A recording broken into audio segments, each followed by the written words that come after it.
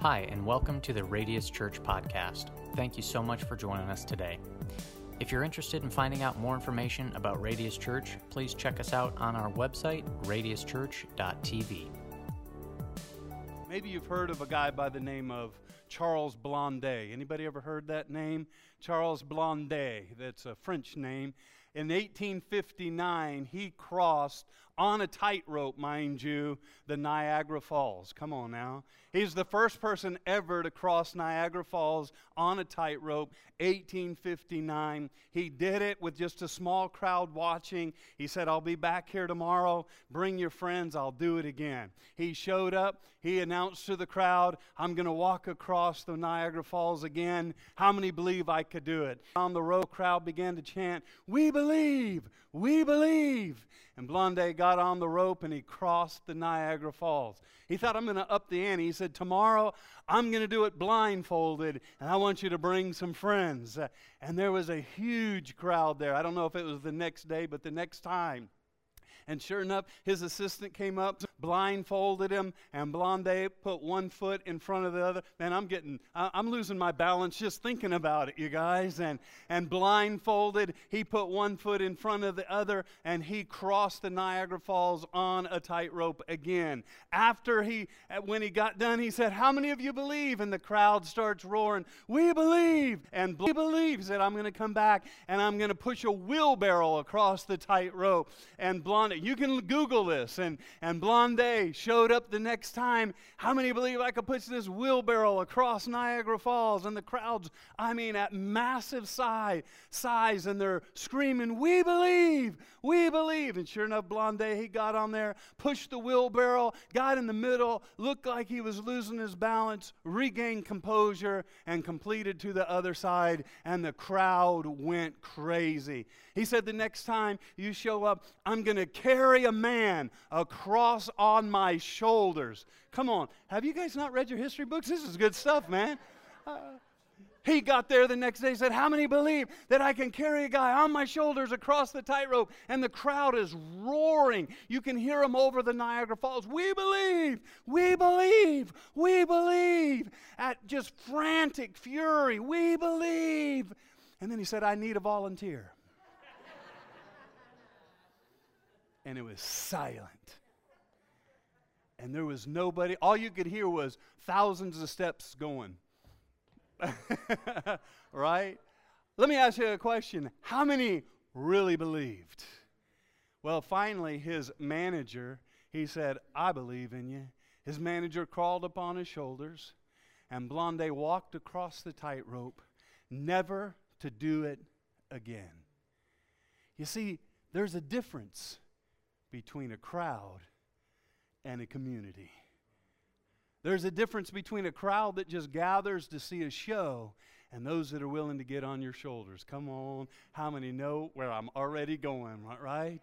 You see, friends, I want you to know we're not trying to build a crowd at Radius. We're not trying to just build a whole bunch of people that come together and say, we believe, we believe. You see, used to, in my earlier years of ministry, I would measure every bit of success by how many people were chanting, we believe. We would measure success by how many people were in the services on the weekend. We believe. But what I'm really interested is in a community. I mean, there's a big difference between success and significance, right? And see, there's a whole bunch of people that will come together and say, we believe. But I want us to sometimes, if I could metaphorically say, get on each other's shoulders, because how many know in community, in family, sometimes we got to carry one another's burdens. Am I right about it? I started the year with a series called The Year of Living Dangerously, and everybody remembers that as their best series ever.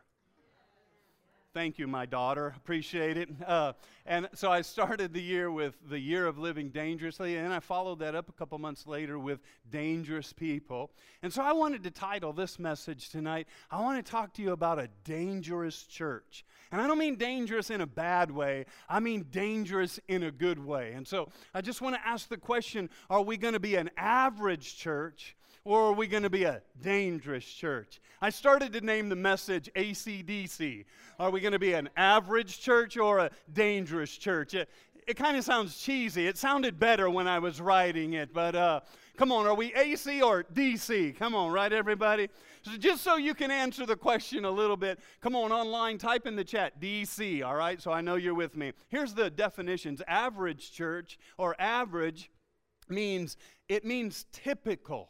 It means common. It means ordinary. And it's okay if you want to be a part of an average, typical, common, ordinary, just come to church, check off your box that you've done your religious calisthenics. It's okay if you want to be a part of that, but I feel the need to warn you that that's not what I want to be. I want us to be a dangerous church. And the word dangerous, the definition I'm going to use is full of risk. Come on. How many know the older you get, the less risk you really want to take? Come on now. How many know it's a little easier to take risk when you were 19 versus 59? How many know what I'm saying, right? Dangerous is full of risk, and it causes problems. Now, I don't want you to be more problem causers than you already are, all right? When I say this, I mean we ought to be causing a problem for the enemy. Come on, right, everybody? I spent most of my years growing up, my teen years for sure, going to a good church. I don't want this to sound like I'm criticizing the church. The church helped me. I've served God my entire life since I was 7 years old.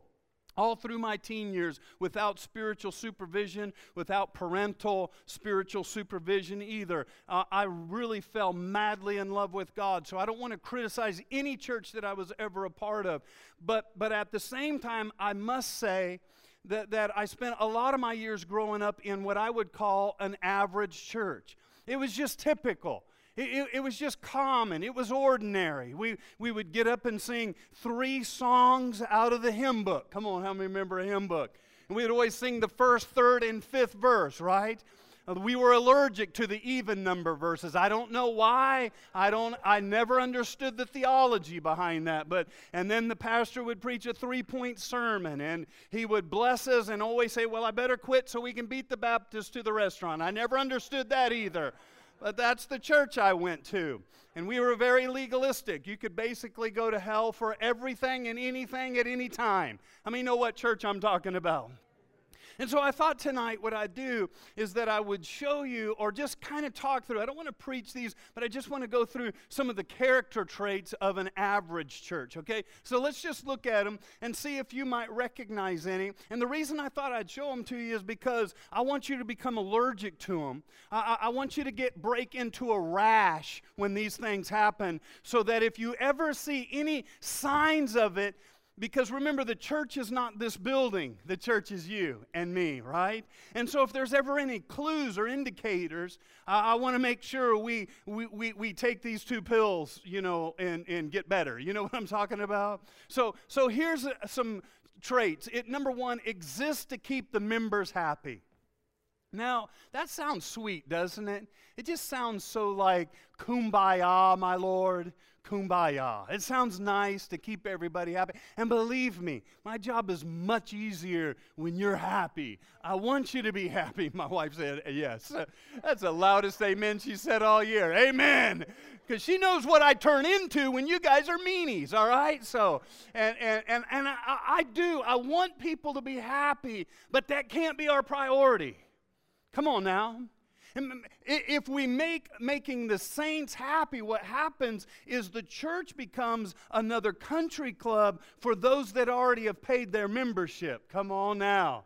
And then it all becomes about what we want. But last weekend we demonstrated that church cannot solely exist for what we want. The Bible says, let those that are more mature in the Lord give way to those that are less mature in the Lord. Come on, church people, you better help me. That means everything you want to see happen in church is not the priority. Church ought to be for those that don't know Jesus yet. Why should anybody eat twice before everybody's eaten once? Are you hearing what I'm saying? Number 2, I got to go through these a little faster, don't I? Okay, let's speed it up. Number 2 is the average church avoids taking risk. Number 3, just give them to me, doesn't empower people. We're going to talk a little bit more about empowering people and how that happens. One of our systems that's been broken through COVID is our first step. I want you to save this date. I'll talk about it a little bit more, but we've changed it from first step to next steps, because we realize one step isn't getting it. There's too many moving parts anymore. So it's now called Next Steps, plural. And if you'll write down October 6th, October 13, and October 20, we decided the beginning of every quarter of the year, we're going to have 3 parts: first step, next step, and big step. And we're going to talk to you on the first one about the vision of the church. The second one, we're going to help you discover your personality type and your spiritual giftings. And then on the third one, we're going to throw a party. I thought we had a pretty good taco party last Saturday night, so why not have a party every quarter? Now I woke you up. Come on now. And where everybody can just come, we'll have a big dinner, we'll party, we'll celebrate, and we will talk about the wins and how to get plugged in. We'll talk to you more about that, but get those Wednesday nights saved on your calendar. Number 4, an average church, number 4, has more memories than it has dreams. Have you ever been in that church where they're always talking about the good old days? They're always talking about the revivals of grandma and grandpa. You know, when I was a boy, you know, those kind of things. All right. Number 5 is an average church usually has no visitors. Okay? I think last week was the first time we've ever had more guests than we had regulars. All right? Number 6 is there's rare salvations in the place. I am so grateful for God's grace where we continually see people make commitments and decisions for Christ. And we see that in waters of baptism and so forth and so on. Number 7 is that it's not life-giving. You should not feel worse about yourself when you come to church, no matter where you're at in the journey. You ought to come to the house of God and receive hope and courage. Come on, everybody. Hope in our Lord and Savior, that where I'm at is not where I have to stay. Come on. Now, you're light in crowd, so you got to be double in your amens, all right? Number 8 is they don't impact their community. I think it would be a sad day if Radius ever closed and nobody even noticed. Church ought to be impacting their community. They ought to be going to the little homeless shelters and feeding and giving away shoes and bigger things than that. Number 9 is there's more consumers than there are contributors. You know, it's okay to come to church and be a consumer. Right? We had a few hundred consumers last weekend. You ought to come and be able to be a consumer. But if you're growing in Christ, the numbers begin to change. And we don't just have consumers coming to see the new show, but we have contributors. And you guys blew my socks off last weekend. I mean, you just showed up and served. However, that's a sign of a dangerous church. And number 10 is there's more internal than external. In other words, it turns more inward. By the way, how many know anything that's turned inward becomes poisonous, right, everybody? Right? So I want us to be a dangerous church in a good way. Stepping out and being uncommon. You know, most of us are familiar with Psalms 23, the Lord is my shepherd. And there's a couple things in that verse. There's actually a lot of things in that. That was a chapter that I read every single day for almost a year as God was doing something in my life. And one of the things that I love, it's the Lord is my shepherd is how it opens up. And when you open it and you look at the relationship between the shepherd and the shepherd is always leading the sheep somewhere. He's leading them to a table. He's leading them to green pastures. He's leading them to still waters. But here's the common denominator of Psalms 23. The shepherd is always moving the sheep around.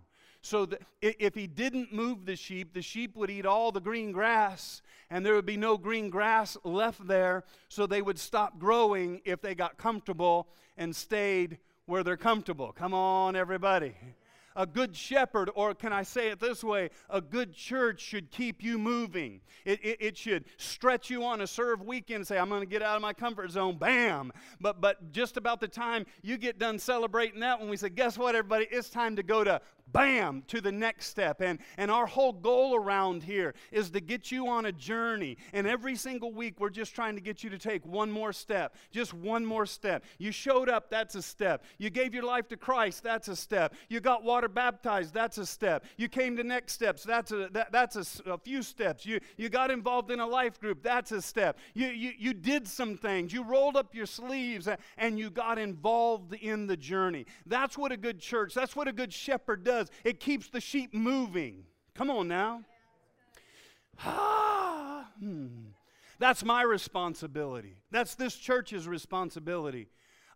Don't ever get settled in a church that's not challenging you and pushing you and prodding you and moving you, because when you stop, you stop. When you stop, listen, you ought to come to a church where there's a drill sergeant. Hello, everybody. Somebody ought to be saying, get your butt up and let's move it. Come on. Because that everything we want, every blessing we want in life is on the other side of our comfort zone. And all of us are made of dust, and we tend to settle unless somebody stirs us up. Right, everybody? Come on now. So we just want to help you keeping one step at a time. Now, let me get into something that will give a little bit of a biblical foundation for, I think, who we are as a church. And some might say that I've been risky. This year I preached out of the book of Revelation. Now I'm going to, like, the second hardest book of the Bible. I'm going to the book of Numbers. Come on. I would say, like, you know God's hand is on your pastor when he can preach Revelations and Numbers. How many know what I'm saying? But that sounds a little self-serving, but I'm going to do it anyway. So here we go, all right? See, great churches, I think. Now, here are some things that we preach in our lead teams and in some of the smaller circles of our teams, but that you might not often hear. Here's a lot of the things that we work on if you were to look behind the curtain of Radius. And so I just want to share those with you today, because I think that great churches, they do a lot of things well, but they know what to do well and what to just, we're not trying to be great at everything, because there's other great churches in this community. And if all churches would partner, we don't all have to be great at all the same things. Woo. So great churches, hear what I think. I think they do three things really well, and I'm going to take them out of the tabernacle. So let me take you to Numbers chapter number 3. And Numbers chapter number 3, verse number 17. I don't really have the time to exhaust and dig down into the why behind all this. But these were the names of the sons of Levi, and they were Gershon, Kohath, and Merari. And so those are the sons. You could try to say them real fast 3 times in a row and see how you do with them. But these are the sons. Now, there's something interesting here. Because in this time in history, the church, or the place where God, we now live in New Testament, so Jesus lives in us, or God lives in us. In the Old Testament, he would come and dwell in the tabernacle. And they were a moving people. So imagine the task of tearing down the tabernacle and setting the tabernacle back up. Well, of all the jobs that had to be taken care of, the sons of Levi, these 3 boys, they had 3 specific jobs. And I think if we keep these 3 specific jobs, if you will, these 3 plates spinning in our church and in our lives, then we will be a healthy church. And let me just break them down this way. Merari, he was in charge of the posts of the tabernacle. So all the posts, he had to build a team, and they had to carry all the posts to the next place they were going to set up the tabernacle. And this represents the structure of the tabernacle. And then Gershon, he would get the curtain. Can you imagine the size of this curtain? He would get the curtains that were placed over the posts, and this represents, if you will, the covering or the systems. I want to talk about that. And then Kaboth, he was in charge of all the articles in the sanctuary, or all the furniture, the candlesticks, and the laver, and the altar, and all the spiritual furniture inside the church. Are you guys still with me? I'm talking about tabernacle. I see your eyes glazing over. All right, so here we go. Let's make this a little more practical. Let's take the Old Testament tabernacle and put it in context to modern day church. All right, so there's 3 principles here for a healthy church. And so Merari, he was in charge of the structure, so let's talk about it. Number 1 is, if we're going to be a healthy church, we have to, number 1, have solid structure. Let me give you a little more Bible verse on this, just so you know I'm not making this up. So this is the posts, if you would, of the tabernacle. So watch this. The Merarites were appointed to take care of the frames of the tabernacle. Okay? This is the frame. This is all the posts that make it up. So could you imagine the infrastructure to this tabernacle? Okay, I was going to go through and show you a lot of pictures, and when I got done writing this message, I had like 23 pages, and so I only bring 9 pages every week, so how many know I left a lot on the cutting room floor? All right, everybody? And so it's crossbars, it's posts, it's bases, all its equipment, and everything related to their use, okay? So that was his job. His job was to get all of the I'm going to use the word structure. In our church, the structure of our church is the non-negotiables. You can come anytime and challenge how we get things done, but the vision of Radius is not for sale. They're the non-negotiables. Did last week create some problems? Yeah, I'm not going to tell you about them. There was all kind of problems, but the vision of helping people that can't help themselves is a non-negotiable framework of our church. Come on, can I hear an amen, right? It's what we would call, if you're in the business world, it's the values or the principles that the systems in a minute are going to be built on. And so I'm not going to cover them all, but I want to come back and talk to you about just 4 of our corner posts. If you've ever been to First Step, you've heard me preach out of Exodus 6, verse number 6 and 7, where I talk about the 4 I will promises of God. The 4 I will promises of God, we've boiled them down to, we reworded them a little bit just so they're easier to remember. But here's our post. Number 1, when you come to Radius, number 1, we want you to know God. On the weekends, that's our goal. That is our primary goal. We want you to know God. And everything we do is going to try to help you to get to know God more. Okay? The second one is for you to find freedom. I'll unpack these in just a minute and show you what they look like. But we want you to find freedom. After you come to know Christ, the good news is you're on your way to heaven. How many know, though, that you've met people that they've been saved and they're on their way to heaven, but they're still bound? They're like Lazarus. They've come out of the grave, but they're still in grave clothes, right? They still have things that are controlling them. And we believe that if you'll follow us and you'll get on the journey with us, that we could help you find freedom. Number 3 is for you to discover purpose. Come on, last week, how many of you were a little bit fulfilled in what you were doing? Because there's purpose in doing something that is bigger than yourself. There's purpose in doing something more than earning a paycheck. Come on, I'm trying to get you to amen me here. There is something. I want you to discover what God put in you, God's giftings, God's anointing on your life, and I want you to discover purpose. Number 4 is that I want you to be able to be a part of making a difference, because that's what adds fuel to the fire, when you get to make a difference in the kingdom of God. Our vision, or what success is just moving people from where they are to where God wants them to be.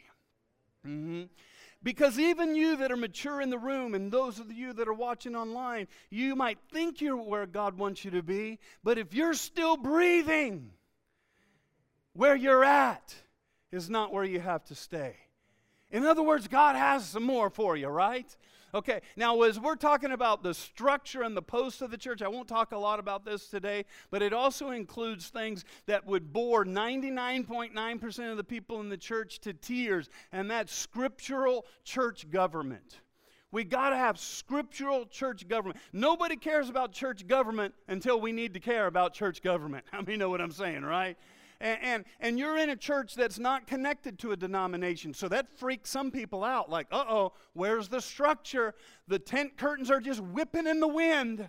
I can tell you that I was ordained in a denomination for 25 years, and I have more structure and more accountability and more health in my life now based on the structure that we have that I've ever had in those previous 25 years. We might talk about it a little bit. If you come to Next Steps, we'll talk about it in depth.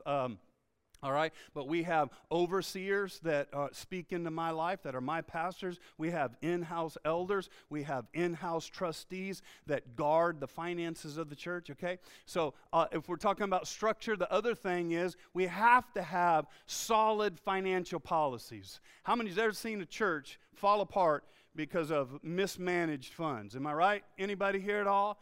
And so we have to have solid financial policies. One of our values is increase with integrity. Poor Michael, we were after him, and we had all these groceries donated and said, I don't remember the amount, I think it was $1,000 or something dollars. Said, dude, you got to go spend $1,000 on groceries. He's like, Ken, we already got all these groceries. I'm like, I don't care. You got to go spend another $1,000 on groceries. He said, we can't fit another $1,000 of groceries in there. I said, I don't care. You got to go spend another $1,000 on groceries because people gave $1,000 to buy groceries, and it's increased with integrity, and we can't spend it on anything else. So get your butt down there to Costco and buy $100 worth of groceries. Come on, everybody, right? It's increased with integrity. It doesn't matter if we ask for $5,000 to do something. If $7,000 came in, we don't, oh, guess what? We got it. No, it's increased with integrity. One of the things we do around this church that probably will bore you, but it's important because you are stewards of your finances. And if I'm telling you ought to contribute to the work of God, you are a steward of everything God's given you, and you're responsible for putting that seed in good soil. And you ought to be able to see it. You ought to be able to see some meals served and some shoes given away. Come on, everybody, right? You ought to be able to tangibly see that. We build every year's budget based on 90% of the previous year, not 105% on faith. 90% of the previous year, so we have margin built in, plus growth is more margin. We stay on that because one day an opportunity is going to come, and I don't want to come beg you that have already been faithful in giving for money. We have to be good stewards, right? And then after that, what we do is we give 10% to tithe. Now, that doesn't count anything we do to feed people. That doesn't count anything we do each Saturday to bless people. That doesn't count shoes and groceries and outreach centers and all that kind of stuff. No, it's 10% that we give away to other ministries, plus everything we do to help those that are hurting throughout the year. I can tell you that this doesn't count any of the generosity or the benevolence money, but in the 4 years that we've been alive as a church, we are approaching $150,000 that we have given away to other ministries because of your... Come on, everybody. That's some like crazy stuff. When you're 4 years old, how many know them babies need all kind of things, right? When you're a baby church, you need everything, right? And so, but I think God has blessed us because a generous man will prosper. Here's what we live by. 10% tithe, at least 10% savings, and then we pay 35% to the salaries of people that work here full time, and then 45% goes to all the other things that make the church happen. That's what we live by. That's why we're able to survive things like a pandemic when everybody's gone. Come on now, right? Okay, so that's number one. The second thing, and the second son, he represents, we have to have functional systems. Okay, let's read Numbers chapter number 3. Is anybody getting anything out of this? I know this is kind of leadership stuff, but I'm going to go for it. After the tent of meetings, the Gershonites were responsible for the care of the tabernacle and the tent. Watch this. And its coverings. Okay, so the first brother, he had all the posts and all the framework. The second brother, he's carrying all of the covering. There has to be a covering in a church. And when we talk about that, there's a whole bunch to talk about. But what I want to focus in is we have to have solid structures that deliver the values of the church. Every church in America probably has a mission statement on the wall somewhere. A mission statement is what's on the wall, but it's the systems that are happening down the hall that really matter. Because everybody says they want to reach the lost. But I want to know, do you have a covering? Do you have a system to do those very things? All right? So let me do it this way. Systems are actually what we actually do. Okay? The structure is our values, but the systems are what show up every time we gather. They're the things that deliver the values. Okay, so let me go back. We want systems, first of all, before I go back. We want a church that is system dependent, not people dependent. So when I die, I don't plan on doing that anytime soon. Thank you very much, Kimber. The only guy in the whole church that amen that. The only guy. All right. I don't plan on doing it anytime soon. I really believe I can preach into my 80s. I really do, okay? And so, but here's one of the things.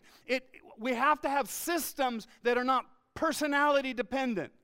That way when somebody moves, backslides, quits serving God, can't hear from God anymore, won't call any names, and moves away, then somebody else can just plug in and just keep on going.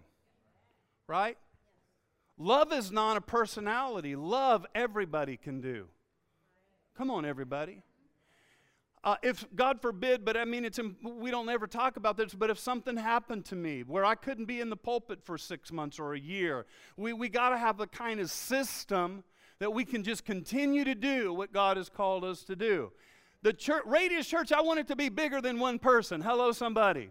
And so the systems we have help us to do that. And I want you to be. And in fact, let me give you an example of that. Last week, where was I? I wasn't the dominant person in the room. I was hiding in the shadows. Hey, what's up? I was afraid to get too close to the work. You guys might work me to death or something, right? Huh? I mean, if you didn't know this church, you wouldn't have known. You wouldn't have known who the pastor of the church is. You say, well, that's a bad thing. No, that's a good thing. Because the church has got to be bigger than one person. Hello? I know that I get a lot of the attention because I stand here every week. But this, come on, this is just one little sliver of what church is. Last week was the church. You guys showed up as an army. Come on now. All right? Okay. And so those are important. Let's see. Let me go back to the post here. Let me go back to the post. So I don't know how you did these. Okay. So remember, our value is to know God. One of our primary ways for people to know God is through the weekend service and all the hundreds of things that happen to make a weekend service happen, okay? We'll talk more extensively about that at Next Steps when we have a little bit more time. So the next one is find freedom. The way we help people find freedom is through discipleship. Now, there's a lot of vehicles for discipleship. There's Wednesday night classes. There's life groups that we are working on getting back to. There's classes. But we believe real discipleship really happens through relationship and personal accountability, okay? Number 3, if we're going to help you discover purpose, one of the ways we can do that is by you coming to Next Steps and joining the Dream Team. And let me just say something that I don't want you to take out of context. We don't have to have you for the church to be successful. Now that sounds horrible, but hold on. If we believe that, then we'd be up here every week begging, oh, if we don't have people sign up for the nursery, them little critters them little monsters, we got to have you. And you would sign up out of guilt rather than being a part because of the giftings God has already put in you. You have never seen us, maybe a little bit during COVID just to cover some bases, but you've never seen us use this platform to recruit people, okay? So we do that through the Dream Team.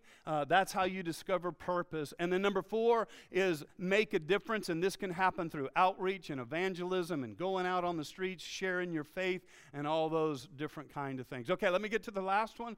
The last one then, the third son, he was in charge of all the furniture that went in the tabernacle. And so this really speaks of the spirituality or the spiritual journey. If you've ever downloaded our prayer app, one of the prayers on the prayer app, it's free. There's a lot of work that's been put into that prayer app. And on it, one of the prayers is the tabernacle prayer. And it walks you through the tabernacle, all the pieces of furniture. I'm not going to do it right now. But the furniture represents the spiritual journey. So the first thing you came to is the laver, to wash your hand. This speaks of coming to Christ who washes us, okay? And so there has to be spirituality in the house, right? Come on, there has to be God moving. How many know church has got to be bigger than a personality or we got good systems and good plans, but at the end of the day, I want to experience God. Right? I want supernatural. Now, I know that word freaks people out, but supernatural comes from these words. Super comes from superior, natural, superior to the natural. How many know at the end of the day, we need something bigger than man can produce, right, everybody?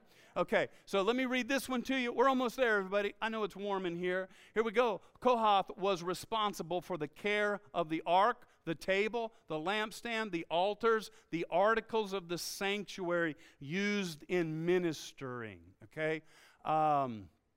So one of the things you don't know, but we're always measuring where people are on the journey. You show up, we know how many showed up. Out of how many show up on a weekend, we know how many people filled out a connection card. Out of how many people filled out a connection card, we know how many came to First Step. Out of how many came to First Step, we know what percentage are now going to Life Group. Out of how many people checked the box that I gave my life to the Lord, we know how many people got water baptized. And we have a whole dashboard. You don't know nothing about it. You don't need to worry yourself with it. But if we're going to be good shepherds that are continuing to lead you, we got to have something that's measurable. Come on. How many of you are glad you're in a church that's not just taking a shot in the dark? Come on, right? We take your growth seriously, everybody. All right? And preaching is a part of that. Let me talk about preaching for just a moment here. Our approach is to preach for life transformation, not information transfer. When I was preaching the 7 churches of Revelation, man, there is so much history I could give you, but at the end of the day, what does that do for us? We need life transformation. Let me explain a little bit of preaching style. In fact, I put this right up here for you.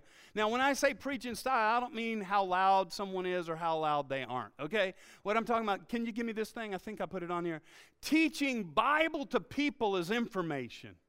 So if I'm so in love with the Bible and I'm concentrated on making the exact Bible and I don't have care for you, it's just information. It's just, it's not from here. I got to care for you to feel like it's not here, but it's here. I'm not going to ask the question because I'm afraid not everybody will raise their hand, but I hope you feel something in here, not just learn something here, okay? So we got teaching Bible to people is information. Now let's switch it around. Teaching people the Bible, that's inspiration. Because now that it's because of relationship and heart-to-heart kind of thing. But lastly, where we want to get you is teaching application. That's transformation. That's growth, everybody. That's now I can apply that verse. Now I can take another step. Oh, now I understand why water baptism. And now I understand why, and I'm taking. Is that making sense to everybody? So we work really hard around here. We don't just show up with arbitrary messages because, it's Sunday. We better have something, right? Okay, and we preach natural rhythms of the calendar. So if you're around here long enough, here's one of the things you'll start seeing. There's times I'll do whole books of the Bible, and it's more discipleship oriented, and it's a little digging deeper. We do those on natural times of the year when there's less visitors, because we're disciple in the house. But when people come back, you'll see every September, October, I'll do a series that's more fun. It's more culturally relevant. It might even seem like billboard hits, because that's when people shop for church the most. And they want something that's relative. They're not ready to dig 23 weeks into the first verse of James. How many know what I'm talking about, right? Okay, so that's why we do certain things the way we do. Okay, as we're talking about that also relates to our culture. It's very important. How many of you feel a vibe in this place when you come, right? I know Saturdays it's just a handful of us, but you know what I'm talking about. There can be the same vibe when there's 10 and the room is packed, right? And I think your vibe determines your tribe. You know what I'm saying, right? That's pretty good. Let's put that down somewhere. I like that, okay? But we work hard on creating culture, and if you're going to come be a part of us, we need you to be culture carriers. We'll teach you that on week number 2 of Next Steps. What does that mean? What things do I need to carry to create that culture? Here's why that's important. Because certain things only grow in certain cultures.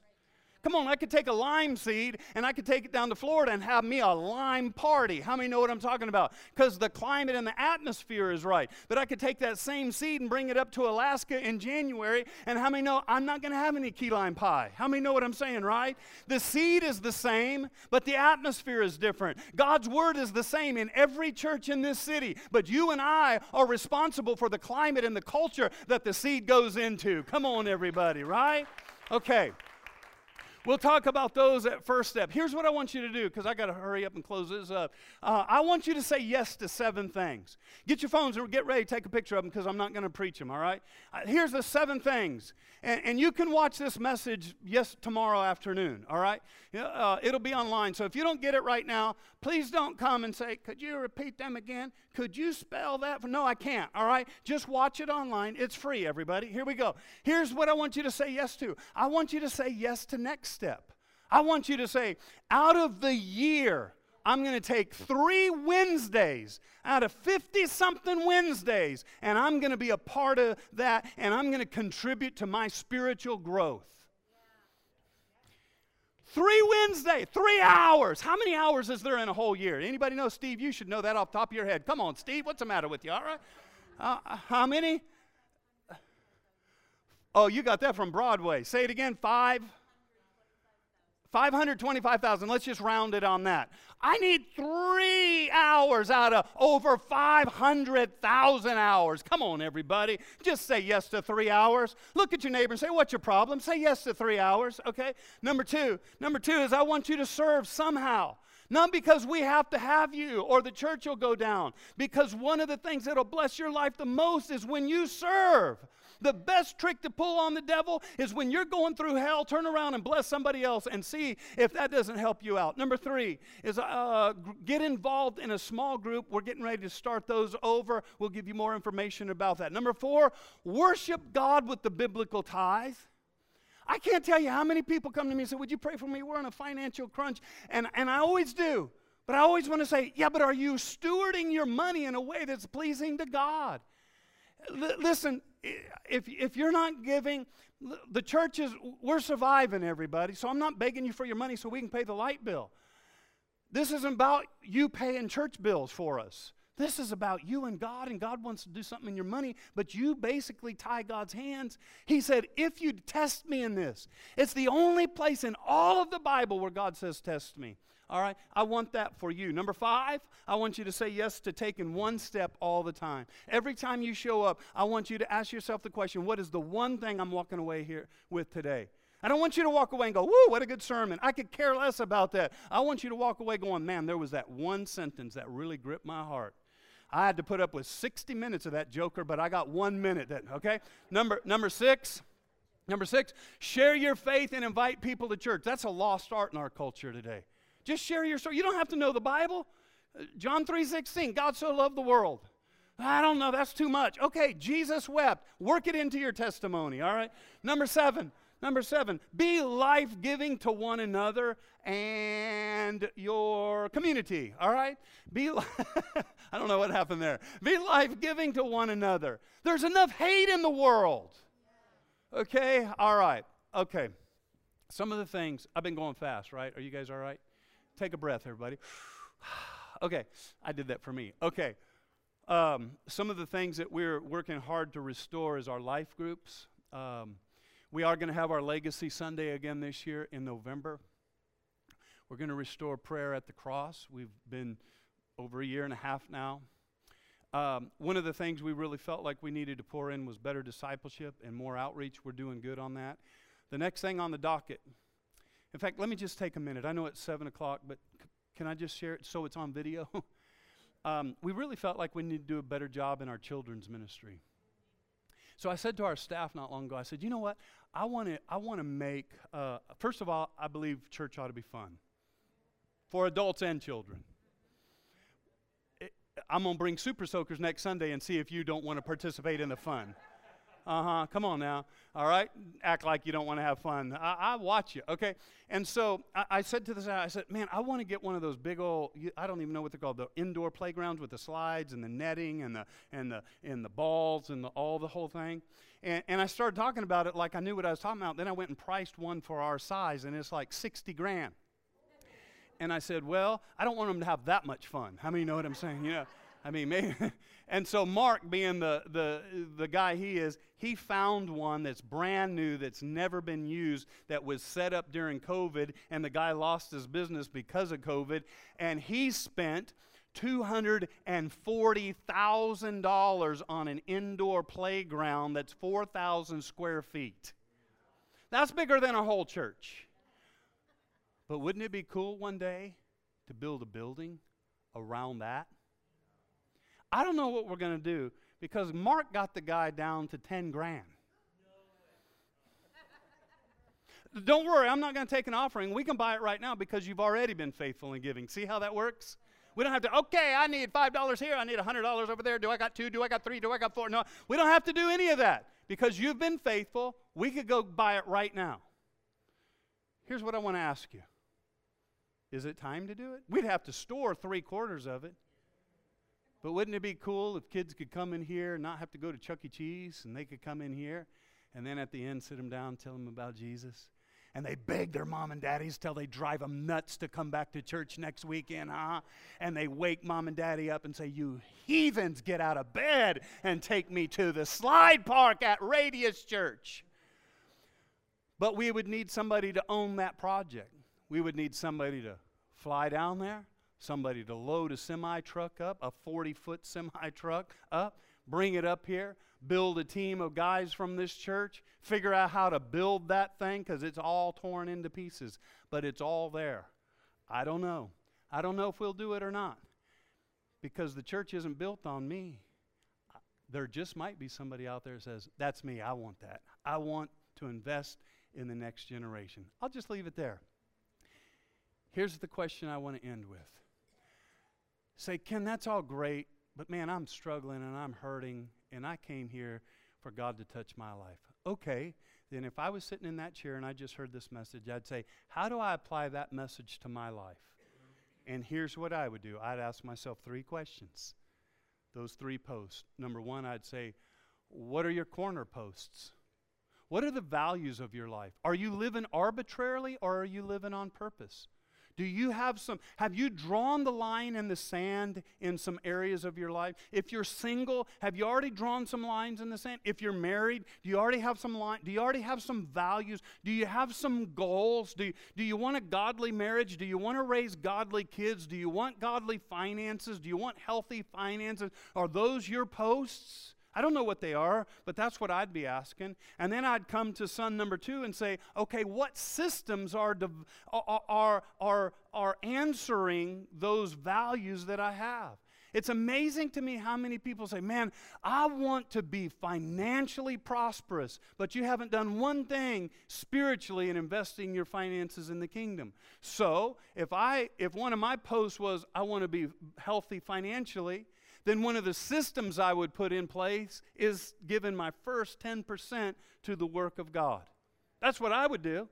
If I said, man, I want to have a good, rich, godly marriage, that's one of my cornerstones, then I would say, okay, maybe we ought to pray together at the end of every night. Maybe, I don't know, maybe we ought to go on a date once a week. Maybe you ought to cook my dinner tonight. No, you already do that. I just thought I'd throw that in there. She cooks for me every night of my life. I've never cooked a meal in 33 years of marriage, just for the record. All right, everybody? Okay, so, but what I'm saying is, do you have a system? Or are you just raising kids and hoping one day they'll discover God? Or do you have a system to help your kids know God? They're getting 4.5 hours every day of social media. Do they have any time that you're telling them about God? I'm just asking. And then I would end the message with, okay, the last guy was in charge of the furniture. This relates to my spiritual life. And if you look up the tabernacle, it's free. It's on the prayer guide. how's my spiritual journey look? I just go through the furniture and say, okay, am I living holy before God? I know holiness comes through grace and Jesus, but are you striving to be Christ-like?